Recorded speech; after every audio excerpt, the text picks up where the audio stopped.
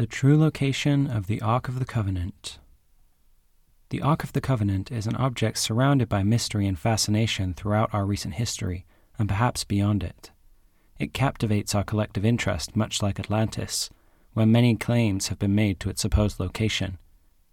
It has permeated our media through works such as Indiana Jones.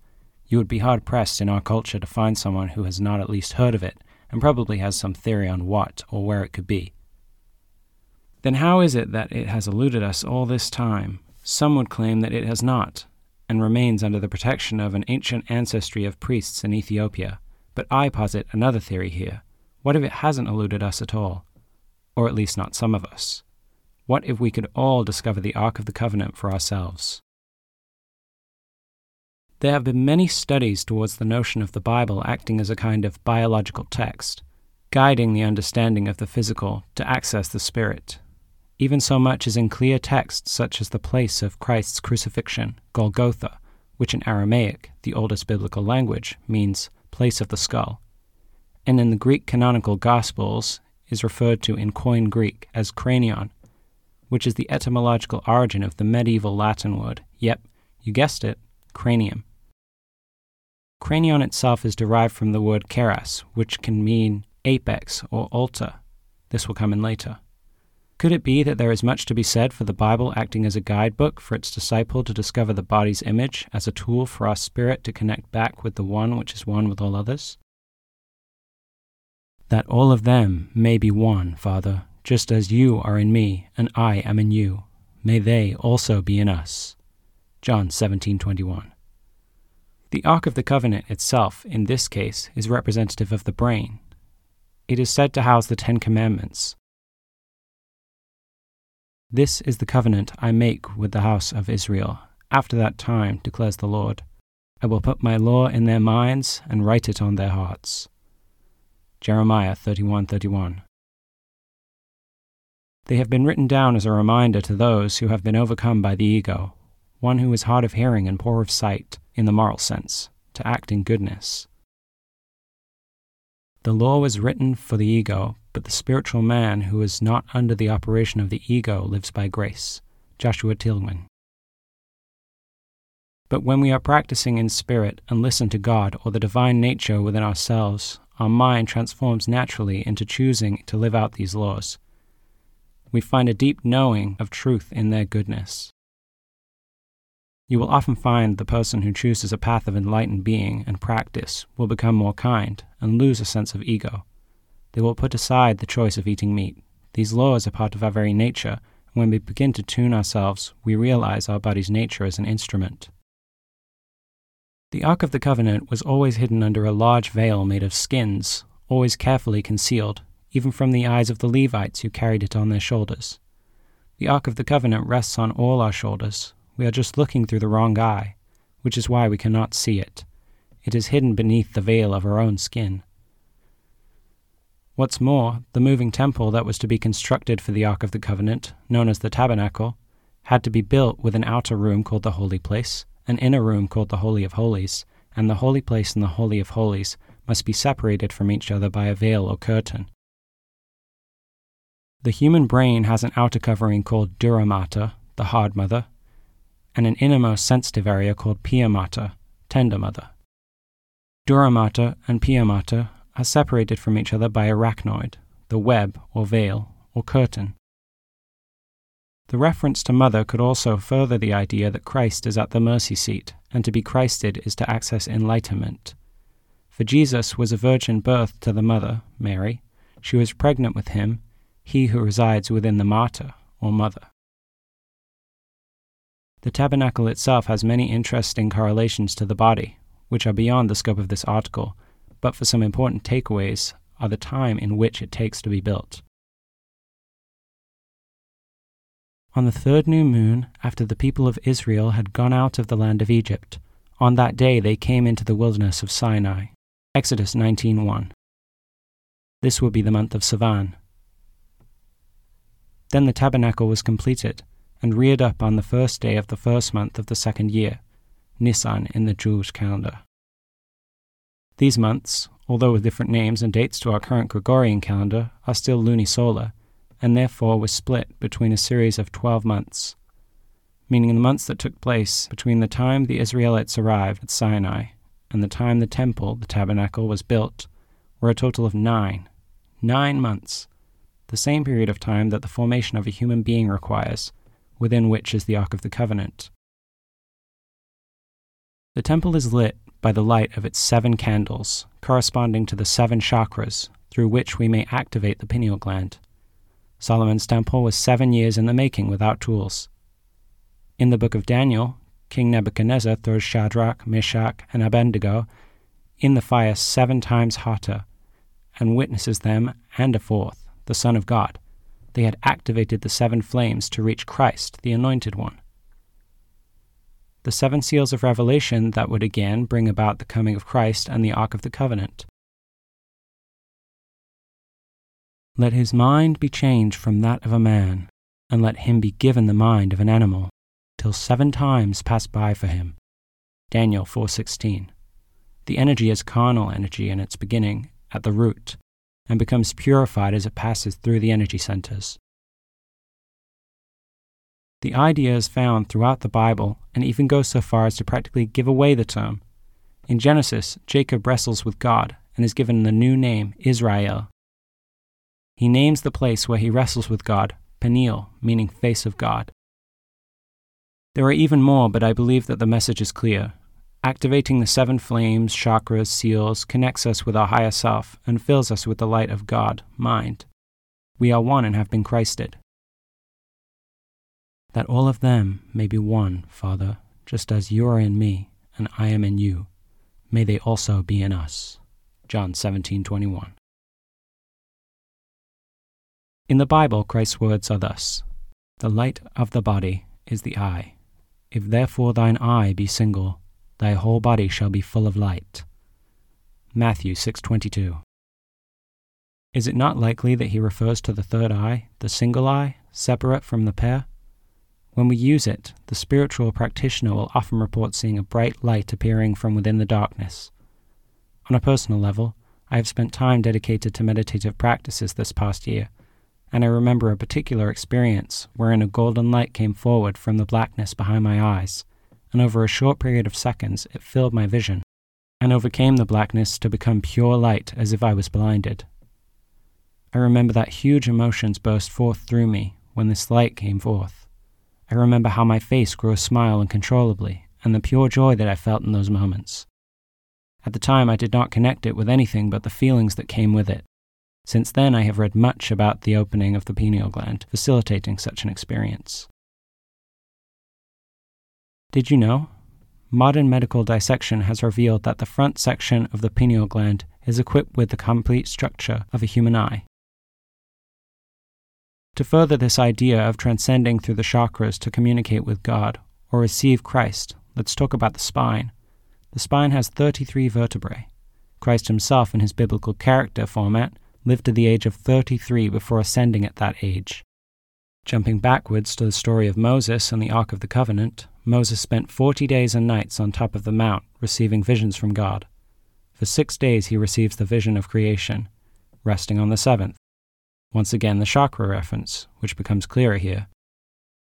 That leaves 33 days during which he was told the generations out of Adam, and the instructions for building the tabernacle. Both numbers here relate directly to the idea of ascension through the spine. What's more is in Exodus 4:20, Moses' rod becomes his symbol over the Israelites, the body. The rod is representative of the spine, and it is further referenced and sometimes made interchangeable with Aaron's rod. Aaron's rod creates another interesting connection in its ability to bloom almonds. If we follow the spinal cord up into the brain, we find the amygdala, which is Latin, but has its origin in ancient Greek. It derives from the word amygdale, meaning almond. Cherubim cerebrum. The words do bear some resemblance, perhaps subconscious development of etymology here. It is intriguing to note that the 2 cherubim rest above the Ark of the Covenant, their wings arched over it, and between them, the light or face of God is supposed to reveal itself. And the cherubim shall have their wings spread upward, covering the atoning cover with their wings, and facing one another. The face of the cherubim are to be turned toward the atoning cover, Exodus 25:20. In Exodus 25:19, God commands, "You shall make the cherubim of one piece." So they are opposite and facing each other, made of one piece with the Ark of the Covenant. This could be compared again with the cerebrum of the brain, which both covers the other parts and contains two sides opposing each other, their faces turned inwards, and being of a single structured piece, two parts of one. When God spoke to Moses, he was said to have done so from between the two cherubim. Taking what I said before about the pineal gland producing light, it is then interesting to note the spiritual glands rest centrally. One could say between the two halves of the cerebrum that arch over them like wings when taking a coronal slice. The Egyptian connection. The spiritual glands themselves resemble the eyes of Horus, the eye of Ra, and its opposite, the eye of Thoth, god of the sun and god of the moon, yin and yang. Emotions, creation, intuition, magic, versus reason, mathematics, logic, science, language. Balance. Left and right brain. I mention the connection with the ancient Egyptians because there are writings within the Egyptian Book of the Dead that also bear resemblance to the commandments before the weighing of the heart. I am not making a claim of copying those texts, but rather to show that man's nature knows what is right and wrong when relating to God. It is the fact that this is not unique that is expressing a genetic moral code that exists within human beings themselves, something that becomes more attuned as we become closer to God. Michelangelo knew something. It is often remarked upon that Leonardo da Vinci hides divine principles and messages within his works. His affinity for the natural world inspired many of his designs. You could say that in his aspirations he tuned himself into the divine wavelength. Another substantial character from the period, with whom Da Vinci has spent time with, was Michelangelo. Michelangelo was a master of anatomy, of which he was a student throughout his life. In perhaps his most famous work, the Sistine Chapel ceiling, this can be clearly seen. But there is an error, or perhaps not, in his work. In the artwork of the separation of light from darkness, the anatomy of his neck appears to have gone awry, as does the lighting. Coming from the lower left in the painting, but casting on his neck like a spotlight from center and slightly to the right. A recent study of the work, which has baffled many of its viewers, was carried out by two experts of neuroanatomy at Johns Hopkins. It culminated in a paper concluding that the structure of his neck matched the anatomy of the human brainstem. What could it mean that a man, who in later life became much more of a spiritualist, depicted the voice box of God as the brainstem of a human being?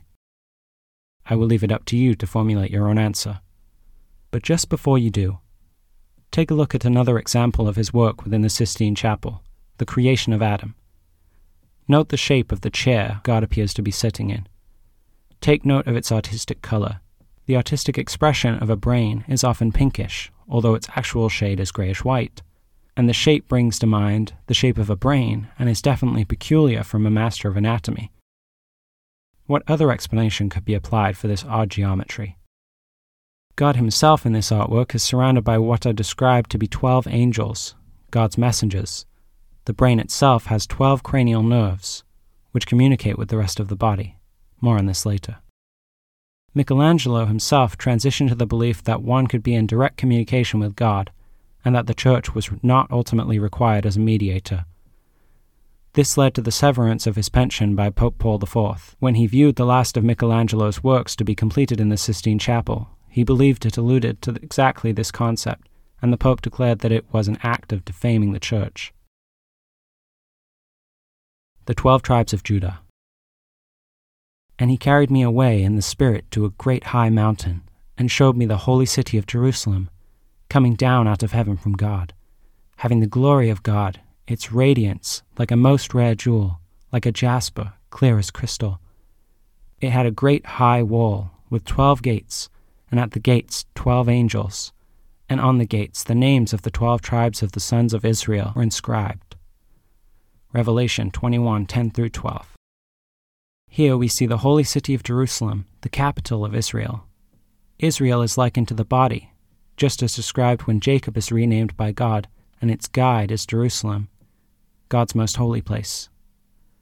The body cannot move without its orders from the brain, and the gates of this city that are spoken of are the cranial nerves, of which there are 12 pairs that pass out of the brain through apertures or openings or gates. We can see another example of this in how the encampment of the 12 tribes of Judah surround the central tabernacle that houses the Ark of the Covenant. Not only did they not move without the orders from the cloud above the tabernacle, within which was God, and could be likened to our brain once again in its grayish-white formless shape, but for each tribe there were 2 elders, a pair for each of the 12, just as there are 12 pairs of cranial nerves through which the body is controlled from its neural source above, the brain. The tribes themselves are of interest in telling this story. We've discussed Christ as a state of being, and I want to add another morsel for thought here. The sun, or light of God, is known as the Lion of Judah. His tribe, Judah, is positioned in the east around the tabernacle, where the sun rises, where light is born. The Bible itself gives us clues as to its parable nature of teaching within its own characters. Christ tells stories to his people which are not meant literally, but bear within them some higher meaning. Just as the Bible is telling us stories with a meaning that ascend the tales, and just as an artist communicates messages through his art that are beyond the visual spectacle. Of course, it is highly likely that this appears highly unlikely to the reader. That's totally fine, as I simply want to offer another possible understanding due to surprising connectivity, as is the case with much of what I write about. I want to offer ideas and spark critical thinking and further research from the interested individual. I feel that this is one of the best ways for us to develop a better understanding of complex and debated topics. In this case, I wanted to leave the reader with a passage from the Bible. Just a heads up, it is not targeted at you, but rather to have you think, after all this talk of finding God, or a connection with God, however the reader sees it, within one's own body through meditative and spiritual practices. But woe to you, scribes and Pharisees, hypocrites! For you shut the kingdom of heaven in people's faces. For you neither enter yourselves nor allow those who would enter to go in. Matthew 23:13. Thanks for listening.